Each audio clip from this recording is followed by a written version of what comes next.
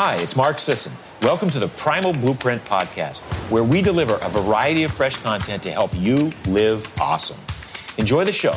Engage with us online at marksdailyapple.com and on social media, and send your questions to info@primalblueprint.com.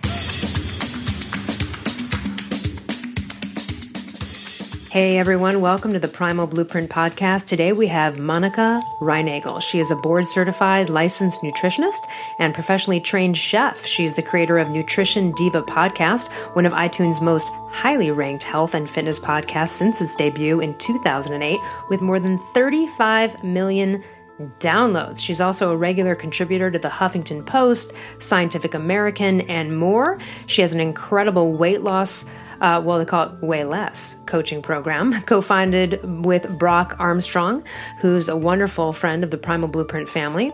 And they focus on helping people break the cycle of yo-yo dieting and achieve healthy, sustainable weight loss. So we're going to get into this topic of super slow weight loss, which I know sounds a little bit anti what people want. But anyway, welcome to the show, Monica. How are you?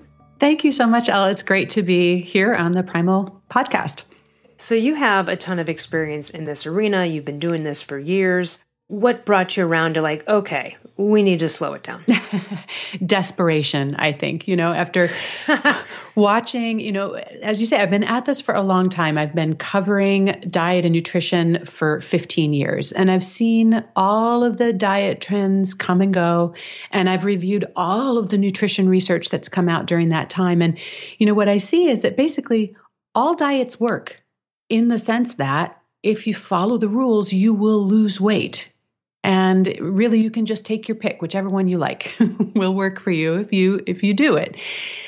But in another sense, no diets work, because what we see eventually is that 9 out of 10 people that lose weight on a diet will then go on to regain that weight, and often regain more. And it's just been a frustration for me as a coach and a nutritionist to see this happening, and certainly a frustration for the people who are in that cycle. And after thinking about it and, sort of bemoaning this fact that, it just doesn't seem like permanent weight loss is possible, I stumbled across this testable hypothesis, which I have now been testing for a couple of years. And the deeper I get into this, the more convinced I am that this is the way. But as you said, this is a tough sell, at least at first, because it is so completely countercultural. It goes against everything that we read and do and hear and have experienced relating to weight loss. And so it's a tough sell. But for those who see the wisdom in this approach and try it, what we're seeing is that super slow weight loss may actually be the fastest way, if you know what I mean, to sustainable fat loss. In the end, they end up ahead. Isn't there a fable about the tortoise and the hare? That's right. our little tortoises are winning the race. So this has really become sort of a hobby horse for me. I write and speak about all different aspects of nutrition, and I never set out to be a weight loss coach or expert, but this has really kind of become near and dear to my heart. And so, thanks for giving me a chance to make my case for super slow weight loss. Well, I want to talk about some of those pitfalls, because some of the things we've mentioned on the podcast before, in my conversations with other people, is it's the friend that calls me who's been bitching about losing weight for 6 years. Each year they have some new plan. They're going to go to boot camp. They're going to do this. Right. The last time I got a call, the plan, this is great. The plan was like 100-fold. It was like, I'm going to go do this. Then I'm going to video my whole process up. I'm like, okay, so now you're creating a TV show around, so now you're creating a production fucking schedule around. So again, I've quit my job. Right. I've divorced my husband. Kids. Right. Yeah. Right. And so we always say, and I actually was just talking to Brad Kearns over here at my place earlier, where, 80% of your body composition really is what you're putting in your mouth. And dial that in first. We always say to people, you can be 400 pounds. You don't need to go to the gym. You need the willpower to turn around the food. You might need 3 weeks to get your brain off of sugar or whatever. But at the end of the day, even if you could just stand for 2 minutes or vacuum the carpet and you're 400 pounds, that's all you need to do, because eventually you will get motivated to move. You will burn fat. And, people are like, it's twofold. They're like, okay, that sounds great because I can sit on my couch and I can actually tackle this without having to adjust my schedule or join a gym. The other side, though, is that, oh shit, this is all on me, isn't it? Right? So let's get into some of these pitfalls with, yeah. Yeah, you bring up an interesting point. You said, it's about finding that willpower. And actually, I feel like we rely too much on willpower, that we think that willpower is going to get the job done. And then when it doesn't get the job done, then there's a lot of, self loathing that comes into it. I failed because I don't have enough willpower. I just wasn't strong enough. And I think that is one of the ways that we can set ourselves up for failure. But another way that isn't even, so, mental or behavioral is just the sheer physiological facts of the situation. Even the most conservative diet programs out there, the Mayo Clinic diet or whatever it is, the most buttoned down diet is going to encourage people to lose at least 1 to 2 pounds a week. And if you're 400 pounds, they're going to be encouraging you to lose more. But, 1 to 2 pounds a week is that number that we always hear that is supposed to be responsible weight loss and a reasonable goal. And, the really sexy diets that everybody gets all excited about, they, are actually pushing you to lose or promising that you will lose a lot more than that, right? 4 or 5 pounds a week, at least at first. But even at 1 to 2 pounds a week, virtually nobody can lose 1 to 2 pounds of body fat per week. I mean, nobody except elite athletes who are training 6 or 8 hours a day. But that's what we're telling them to lose. So if you're not losing... let's make that distinction, though. Let me interrupt there, because that's a good point, is that, these shows that are touting the weight loss shows, The Biggest Losers, etc., they're all about what the weight is on the scale. That's not the focus, right? It's percentage of body fat. And so this is what you're touching on here. And this is why I say, get off the scale, people. You know how you feel in your underwear. You know how you're fitting in your jeans. Get off that scale until you're starting to feel good. Then maybe weigh yourself or not at all. Because you know how you look, you know how you feel. Yeah. And let's talk about that more, because that's a distinction there. I think it's important. I think people are dialed into body composition to a greater extent than they used to be. And, now you can buy scales that will measure your body fat composition with, variable degrees of accuracy. But at least it's a concept that people have that, I don't want to just be losing weight. I want to be losing fat. And yet there's this kind of disconnect, because we're still trying to lose at least 1 to 2 pounds a week. And there is, no way that we're losing 1 to 2 pounds of body fat. So if it's not body fat, what is it? Well, right. It's just water weight. Well, at first there's a fair amount of water weight, but pretty soon the difference between the amount of body fat you're able to lose and the amount of weight that you're losing each week is lean muscle. And this is a disaster, right? That is the last thing you want to be losing. And, so if you it's not that hard to lose 10 pounds in a month if you're, determined and you're on, your latest kick and you've bought the latest book and you've eliminated, half the food groups, you can lose 10 pounds. But only 2 or 3 pounds of that is fat. And the rest of it is a little bit of water and a bunch of muscle. Okay, so now you're behind the 8 ball. If and when you then go on to regain that weight, a lot of people will kind of bounce up and down that same 10 pounds, right? Over and over and over again. The problem is when you gain it back, because you're just eating too many calories, or more calories than you're burning, you're not gaining back equal parts of fat and lean muscle. You're gaining back mostly fat.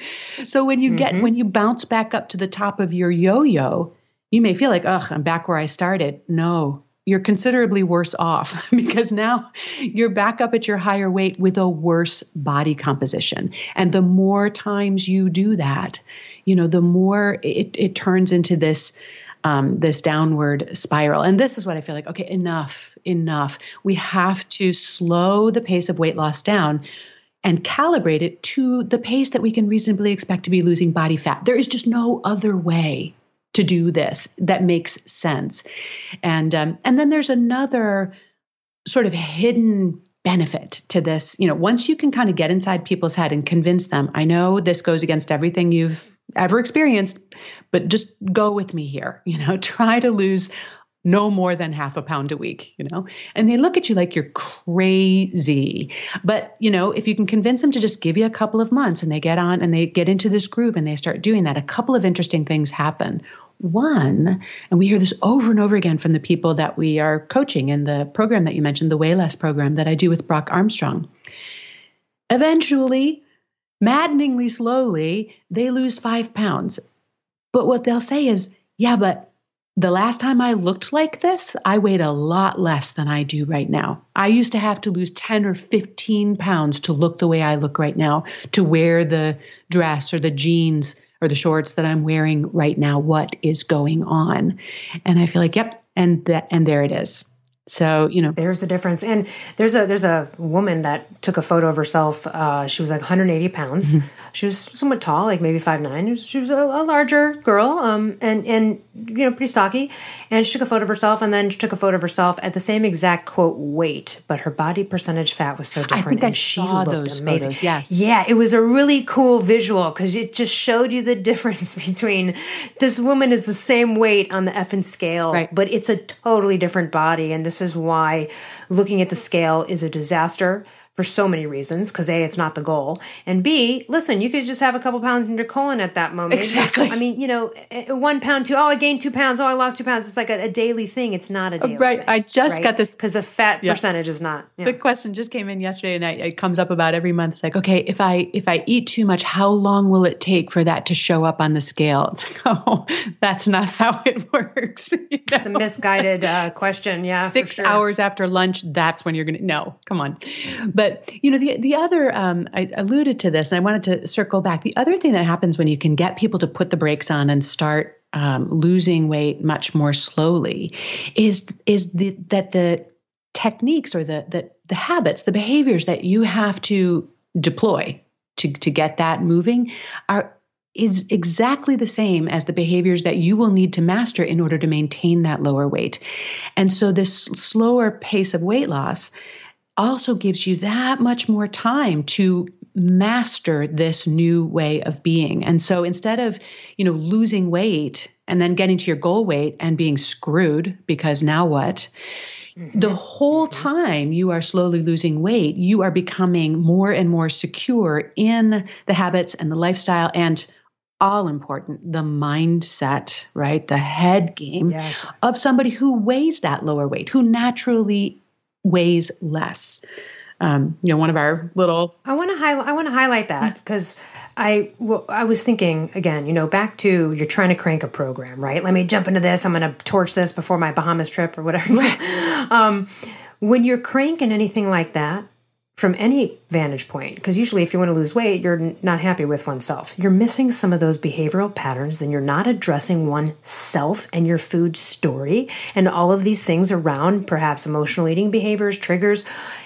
These things have to be addressed no matter who you are, because if you're not where you are liking right now, then you got to do something different. And then there's the distinction between the difference and there's nuggets of wisdom there. Well, and all of that you just mentioned that's being sort of ignored while they crank their program, it's all waiting for them at the end when they get to their goal weight, when they finish their 30-day whatever, or, when they get to the so-called finish line, all of that stuff is waiting to blow up. It's going to come up at some point. Right. So let's just tackle it from the beginning. So it really is a mindset shift, but it's been really fun to work on because, working on weight loss with people in the traditional way is, as a nutrition professional, is really defeating.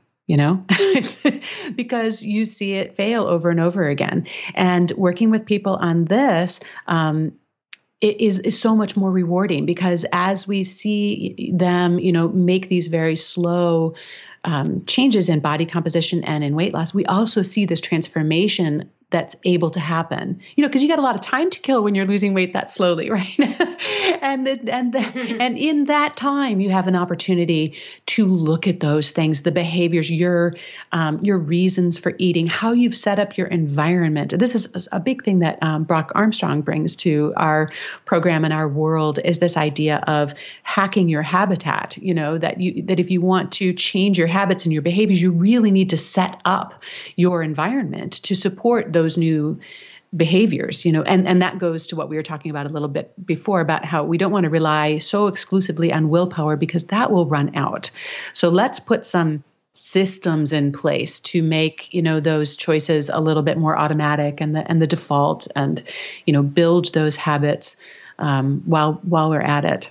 How does this work in terms of your coaching program? I mean, I'm assuming you're addressing a lot of mindset and not just throwing people meal plans. How does your coaching program, how do you wrap those topics? Oh, it's worse than that, Elle. We don't give them any meal plan whatsoever.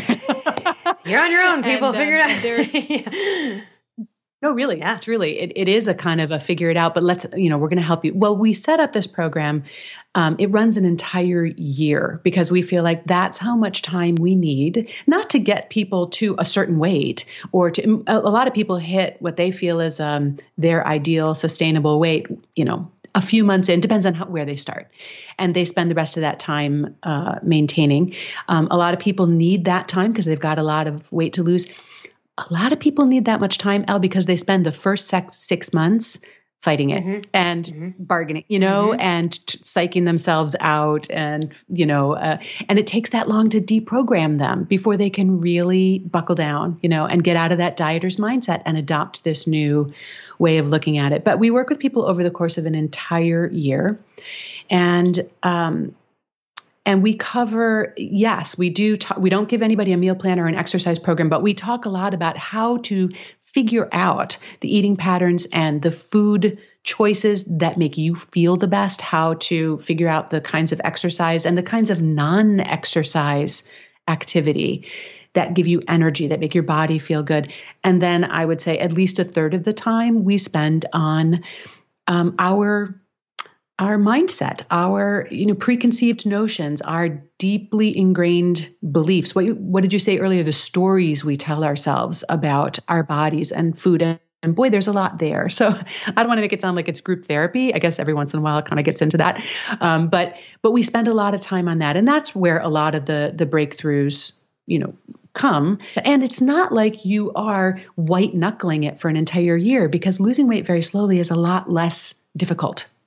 In a way, it's a much smaller adjustment. It's a much smaller disruption. It doesn't take as much willpower because you're not under eating to the same degree that you have to under eat to be losing, up 1% of your body weight every week.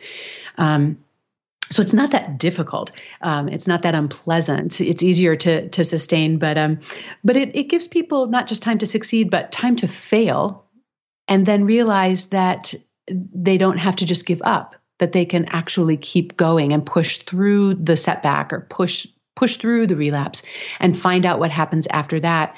Because most of them, their experience is they get gung-ho, they start something, they have some early success, they hit a roadblock, they fail, and then they just completely bail and then eventually we'll start looking for the next new thing, the next magic solution. And this, is an opportunity to kind of get push through that point to realize like, oh no, this is just how I live now.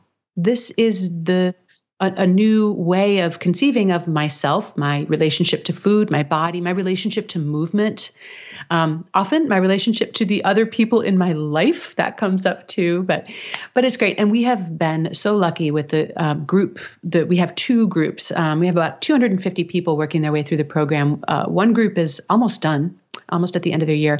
The other group's about halfway through, and we're getting a third group rolling in just a couple of days. They start on July 6th. So that is coming right up here. But we've been so lucky with the people that have ended up in this program. It's men and women. The age range is all over the place, from 20s through to people who are past retirement and finally feel like they have time to take care of themselves.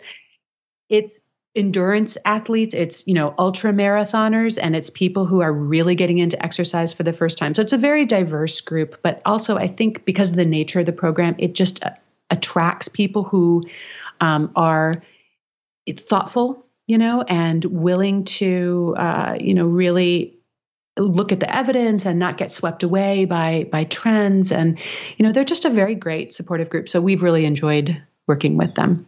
I'll share a couple that I've heard and personal. There's Evolution Eat Daniel Thomas Hine came on the podcast, he talked about how for him growing up, food was always like a reward or a show of love, big Italian family. And so to kind of comfort himself, he would have like food parties with himself. And I totally understand this because I used to do this too, where it's like, like, all right, it's Saturday night. I've got nothing going on. I'm going to go get a bunch of food and just hang out with myself and have a party. Like, and it's usually a binger situation, usually probably not some of the best choices. I totally identified with that when he mentioned it, because that used to be a part of way back when I was a food addict, some of my emotional eating and like celebration, right? There's another one I heard, Gay Hendricks, who's a great author and sure. Yeah, Power of Subconscious Mind, Gay and Kathleen Hendricks, who are love experts actually. But he talked about in one of his books, The Big Leap, where when his, mother left at a young age because his dad took off and went to work and he was crying in his grandma's arms, she gave him a bottle of milk with a little vanilla and brandy. And so then he realized he realized as an adult, every time you get upset, you go for the vanilla ice. And you go, okay, this stuff's really ridiculous. No, but it's there. And it's real. Sure. And we got to look at this stuff. And you're never going to succeed beyond that 6-week program or the boot camp to have sustainable weight loss. And also just forget weight loss, sustainable health and sustainable mindset. Yes. I never want to go back to being a sugar addict. It was horrific. It was horrible. And it doesn't matter what shape of body you're on. When you are obsessed with food, you can't stop thinking about it. You're making deals at the grocery store. Oh, if there's a parking space. No, and then I drive away. No, I'm driving back. I'm changing my mind again. I'm back and forth 5 times to get the donuts. It's a horrible place to be.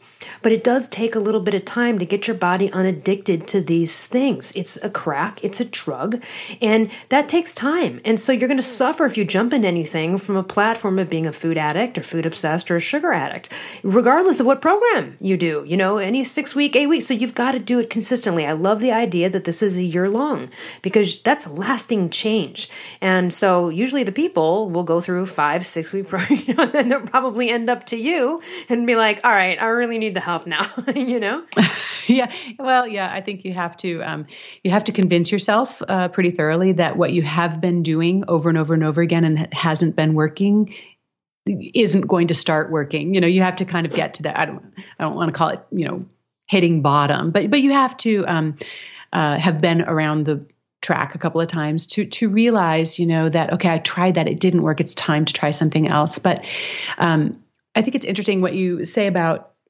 dealing with that aspect of, food being, for many of us, we're trained to view food or experience food as a source of comfort.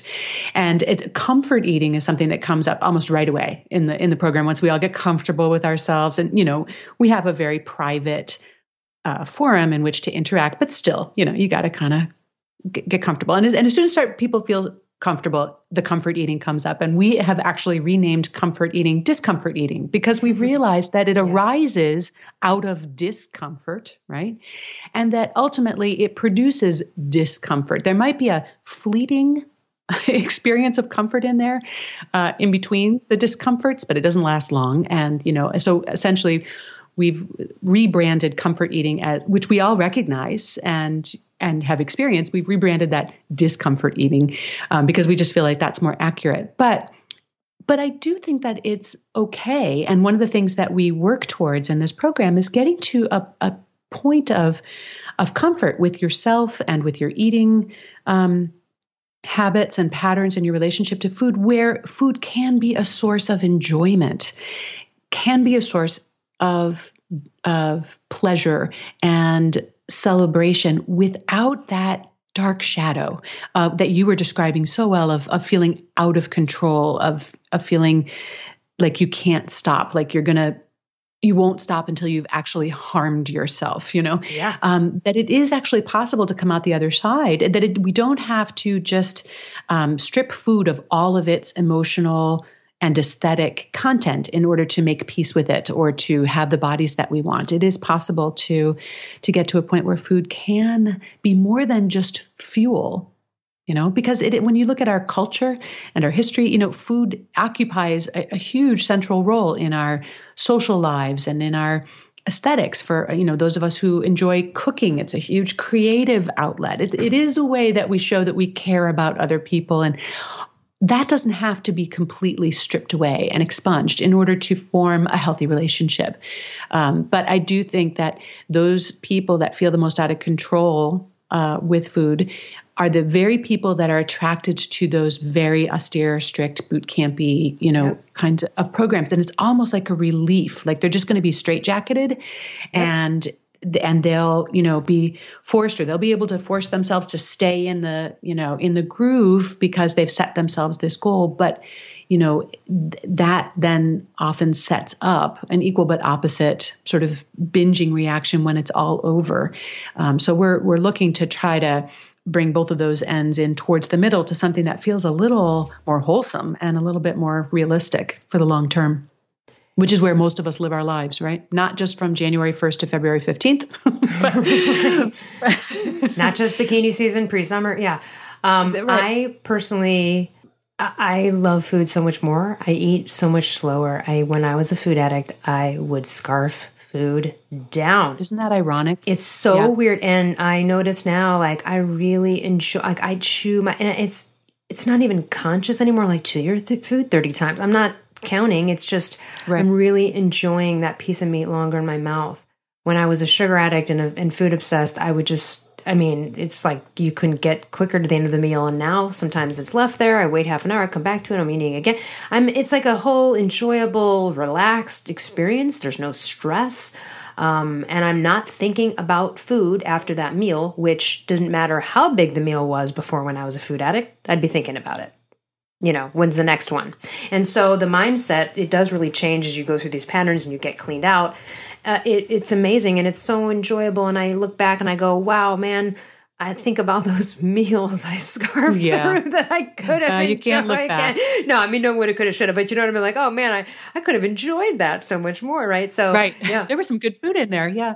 You're reminding me of something else that we hear very frequently, and that is people who have, for their entire adult lives, sort of dreaded special occasions, weddings, vacations. That was me. Because they were never going to be ready in time. They weren't going to be thin enough. They weren't going to get to their goal before that, whatever happened. And then there was this other aspect of dreading a vacation or a special meal out or a celebration that, they would either have to suffer because they were going to be not eating and being really strict with themselves and sticking to their diet. And that was going to kind of wreck the occasion or they were kind of anticipating that they were just going to fall off the wagon and they were going to blow it out and that there would be some horrible price to pay, at the other end of the vacation, but that they weren't going to be able to, just a horrible set of confusing emotions to go into something that should be something that we look forward to. And a lot of people that we've been working with have expressed how fun it is to head into a vacation and feel absolutely fine about how they look, and not be worried about overeating while they're on vacation, and not, even though they might choose to loosen the reins a little bit because they're on vacation. Maybe it's a glass of wine every night instead of just on the weekends or whatever, because they're on vacation. They know that when they come back, they haven't left their program. They're still the same sort of healthy, responsible eaters that they were before, during, and now after their vacation and event. And it's so much more integrated, but it makes, your description reminds me that, when they described like how much they used to dread these things that people would look forward to, how sad that was. And, how much nicer it is, to actually be able to look forward to those things and not dread either the hardship of them or the penalty that will be exacted from enjoying them. Or the setting up for failure. I've heard this a few times from people who have not yet gone on the journey to help themselves yet, who are wanting to. And then let's say maybe they start something and then they're like, I'm going back home though in a couple of weeks. It's going to be tough I just stop them right there. I'm like, you just set yourself up for failure. Again, you're basically saying, I'm going to go off the wagon because I'm traveling. I hear this a lot from people who are still food addicted. And it makes sense because I'm here to tell you, as a former food addict, I never worry about such things ever anymore. I don't dread events. Right. I don't care if I have to go out of town. And also, I want to touch on the vacation thing. Considering that, listen, carbohydrate dependency in our society is huge. Type 2 diabetes is huge. We've got a ton of food addicts and sugar addicts. People are over consuming. We get that. a lot of people look at vacations like eating, drinking frenzies. And Right. I don't, but that they look at it like this is a binger. So they go on vacation in that way. It's like, I'm going to let loose. I'm going on this cruise. I'm going to eat all I can. Sometimes almost vacations can be an excuse to binge. And it's interesting when the tides turn and you're then like where I am now, where, I'm healthy no matter where I go and no matter what I do. And I might have a piece of wedding cake, which I wouldn't do every day, but Exactly. right. The whole event's not ruined. Yeah. Yeah, it is. And you're right. I think, people have developed a habit of kind of bracketing these events, whether it's, a fraught emotional event, like I'm going to be like with my family for a week, or, or a happy event, like, I'm going to Disneyland, whatever it is, kind of putting a bracket around it as if it doesn't belong to you or the rest of your life. And as if, and I think that, when you are in a sort of food obsessed state, because you don't feel in control of that, there's this illusion that allowing yourselves to just completely take your hands off the wheel and just go wild is going to enhance your enjoyment of that experience. And of course, if it takes very little sort of investigation you don't have to peel back very many layers to that mental thought to realize, oh, that's bullshit. That is not actually going to make this vacation more fun. But we stop right at that first thought. That first false thought is so well rehearsed and so familiar to us that we don't go any further past that. And it's so true that we believe what we tell ourselves. And so we need to be really careful what we say to ourselves. And then there's great power in that as well, because we can choose how we talk to ourselves, and that can really change our experience of, I'll put reality in air quotes. Absolutely. There's a reality. Yeah. Yeah. There's a great book called Words Have Power. It's really an incredible book. She talks about weight release versus weight loss, or just the idea of, listen, no one knows more than me how it is to have been in a fat, bloated, hypo body that wouldn't do what I wanted. No matter what I did, it wasn't going to lose weight anyway, because I was metabolically zero. And to just look every day, hate yourself, just look, damn it, I have to, just crying, I have to lose weight. You continually say, I have to, you'll probably always be in a situation of having to versus already being there. You can want versus you could get to the emotion of already having it. So it's like, what's your story? I can't lose weight. I've never been able to lose weight, whatever. Start to look at, the things you're saying to yourself and other people, start to change that or stop saying them, and maybe turn them around and look at some of the affirmative qualities of things you can tell yourself. You could always be like, I'm in the process of getting healthy. Right. I'm on my way. I'm on my way. I mean, it's important for those things to be you true. Have to believe it, but yeah. Yeah.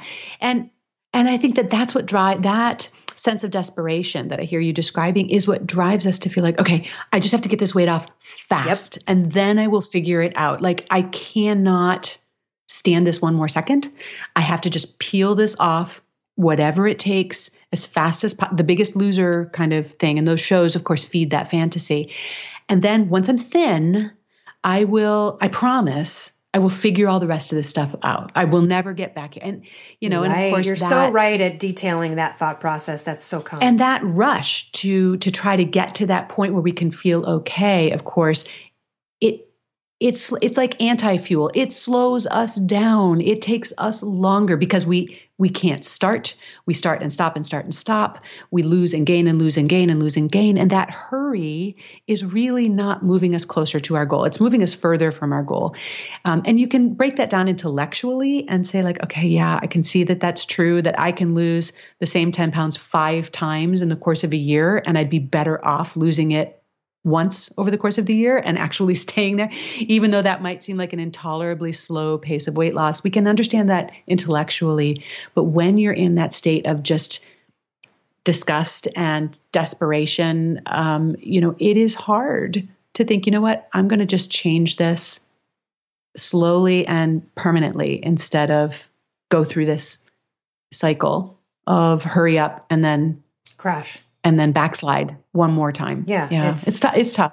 I get it. It's like the Fibonacci, right? It's like 1 step forward, 8 steps backwards. It's how it works. I also just want to bring up another point, which I'm sure you'll agree with, but I'd love to hear your opinion.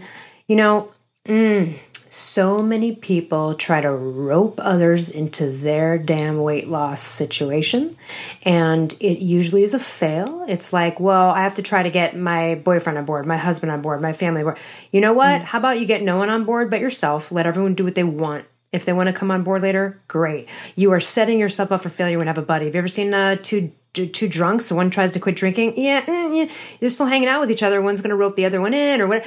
Then you'll cheat together, right? Oh, let's be bad. So I just think it causes a lot of problems. And also, again, it's like it's a codependent situation you're jumping into, and this is you. You are living in your body. Mouth to anus is all you. No one's force feeding you.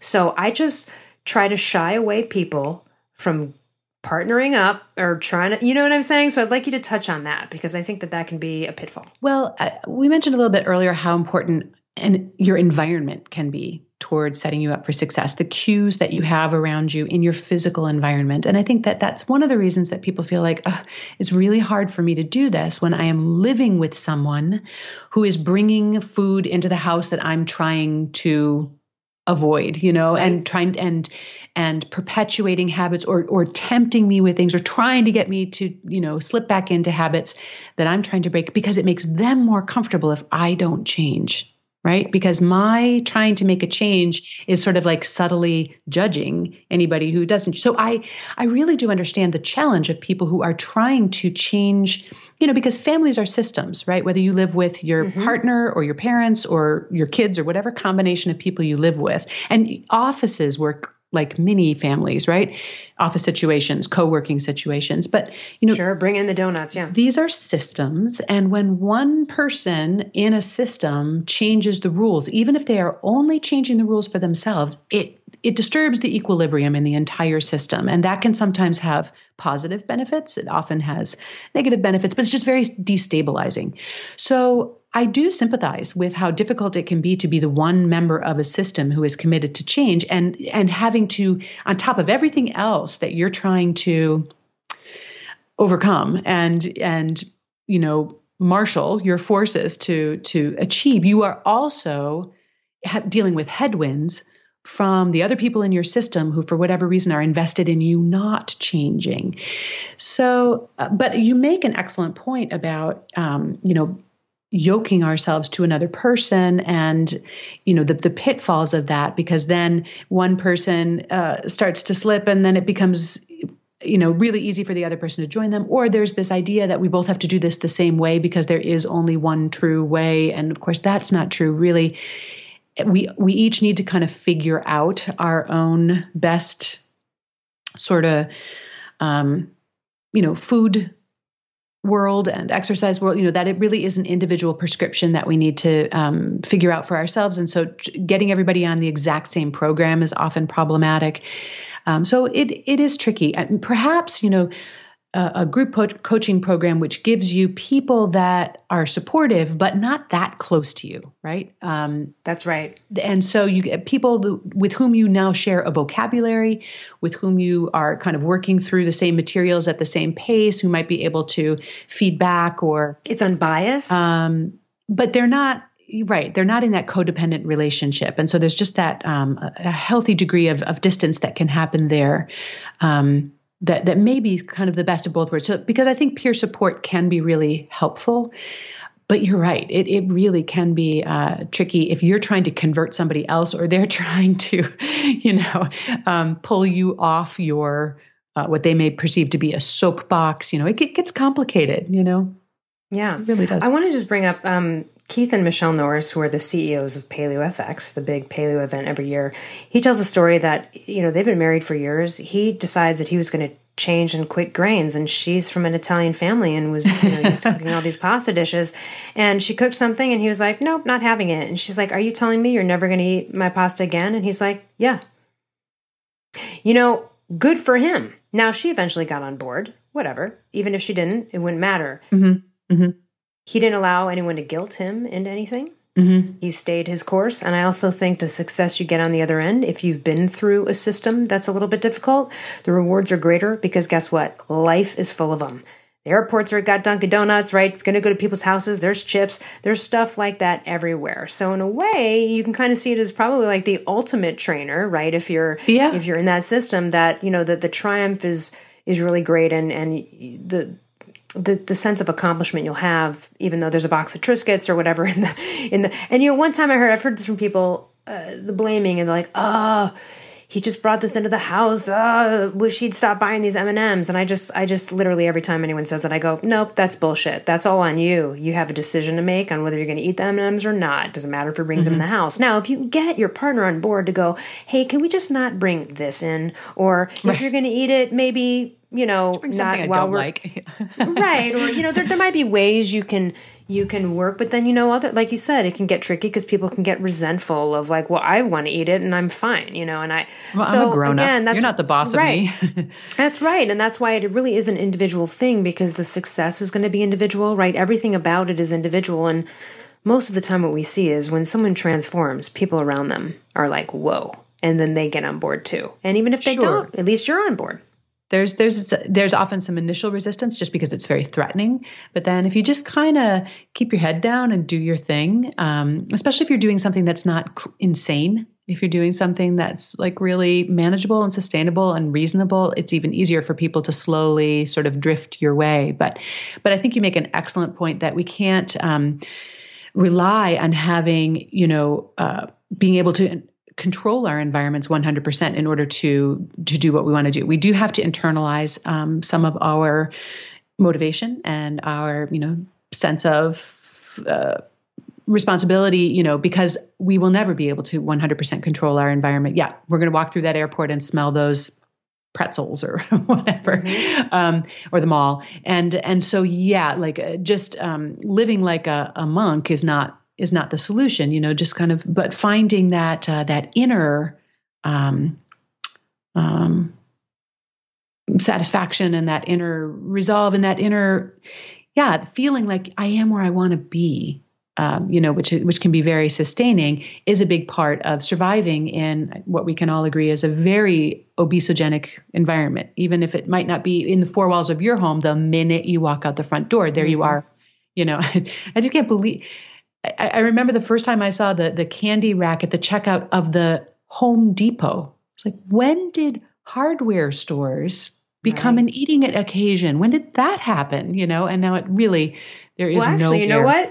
It makes sense, because whenever I see like construction guys and stuff over at the do-yourself, they're always like grabbing a Coke or whatever from the 7-Up from like the gas station. They're always like, I'm like, oh, maybe that makes total sense. It would be at the Home Depot. They're doing all this long construction and they're carbohydrate dependent, and they feel like they need a sugar blast every couple hours. That's probably why they put it in there, because they saw that was a thing and they're feeding into it.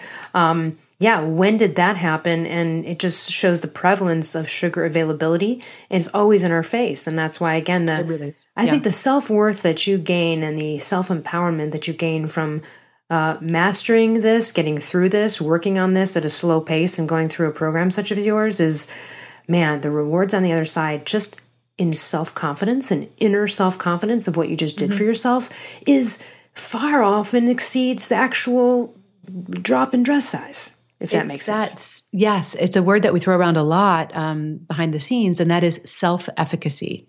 Like one of the things we want people to walk away from this with, however many pounds they lost or dress sizes they dropped or whatever, we want them to leave with a sense of self-efficacy, that they own this, mindset, these skills, these tools, the ability to figure out what's going on and choose what they want. That's a huge part of it. And I think that's what you're describing. Yeah, absolutely. In wrapping up, share with us, how does this work? You have a group. I love the idea of getting unbiased support from people that don't know you and your stuff, right? This is where family members come into problem. Like, I'm not going to coach, my cousin because I'm going to be biased, right? Or something, you know what I mean? Like, go get a coach who doesn't know you, right? So let's talk about how, so aside from the community, what is it like? Do I get a video every week? Is there homework?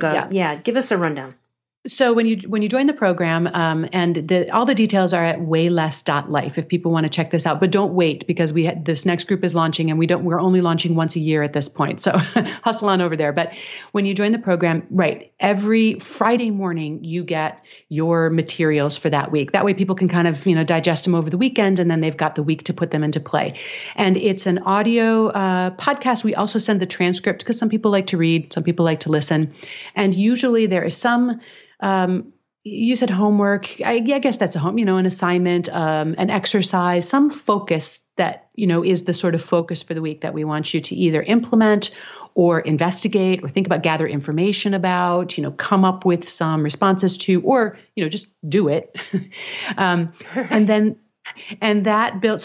each week, you get the next little installment comes. So it builds on itself and we cycle through, the real practical stuff. Having to do with what goes in your mouth, how are you moving your body, how are you setting things up, to the more social things, the internal, the emotional parts of it, strategies, tools, skills. And so every week you get, another thing. And then, another unit too. And there's a membership site. We have some monitoring tools that we ask you to use throughout the program just to kind of keep people accountable to themselves. Once a month, we have a live what we call town hall meeting that we do by video where everybody gets on and then we can really, kind of talk in real time. And then the group forum, we use a private, actually a secret Facebook group where people are in there that only members of their group, of their cohort are part of, where they can kind of discuss the materials that come up or ask questions or share, whatever's going on with that. So that's the experience. Consuming the materials probably takes, maybe 45 minutes a week. You might spend another 30 to 45 minutes actually doing the various things. And then the rest of it is just living it. You check in with Facebook on the Facebook group if you wanna.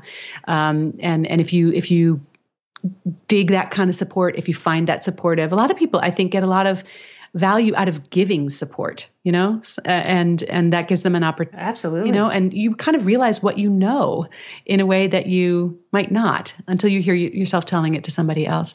So those are the main features: the weekly units, the closed group forum, the monthly video meetings, and our group that's just finishing begged us to set up sort of an alumni association for them so that when they got to the end of the year, there would be sort of a lower key way for them to continue having access to the tools and each other and us. And so we did put that into place. So if you get to the end of the year and you just feel like things are going great, but I just want some continued support and structure, then that's available as well. Excellent. And even though we will put all of the links in the show notes to connect with you on all platforms, can you tell us what website to go to directly to get into this coaching program?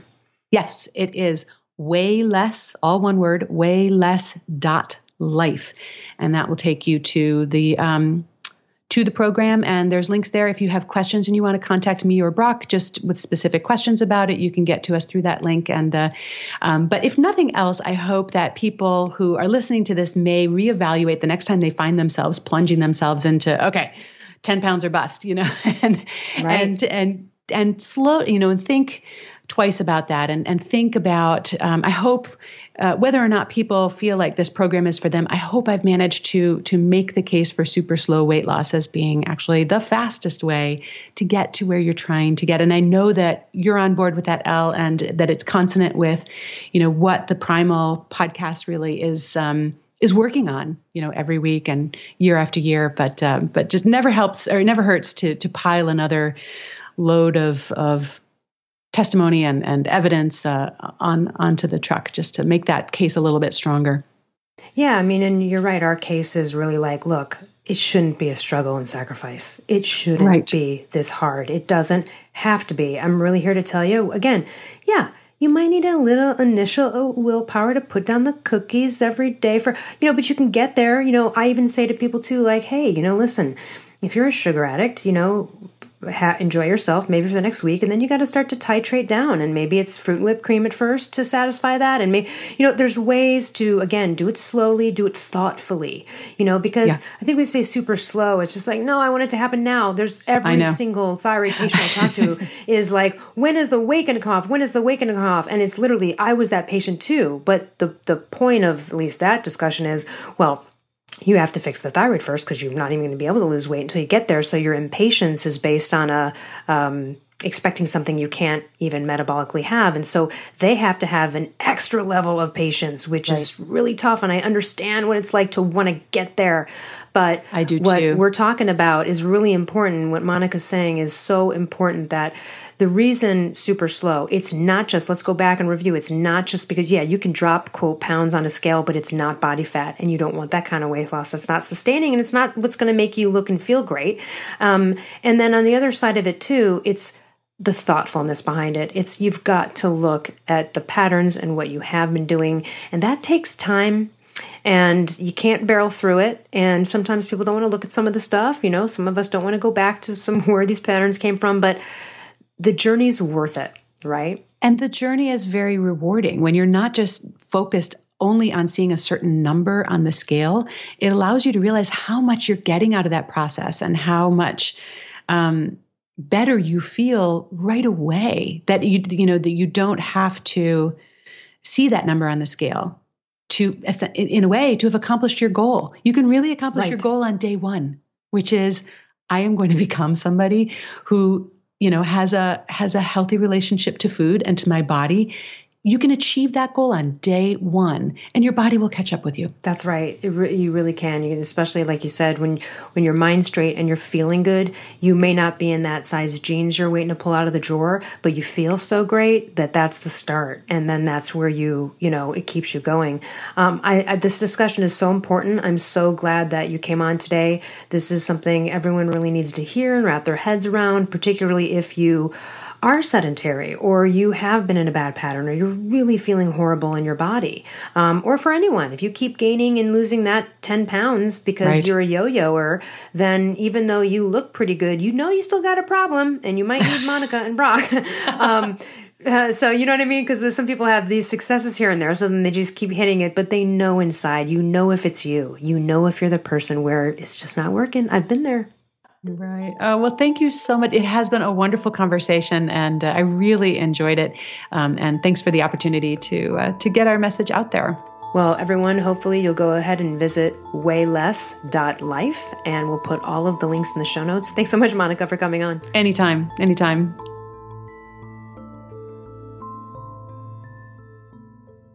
Hi, listeners. It's Brad Kearns. I'm so excited to introduce you to our all-new, comprehensive, online multimedia course called the 21-Day Primal Reset.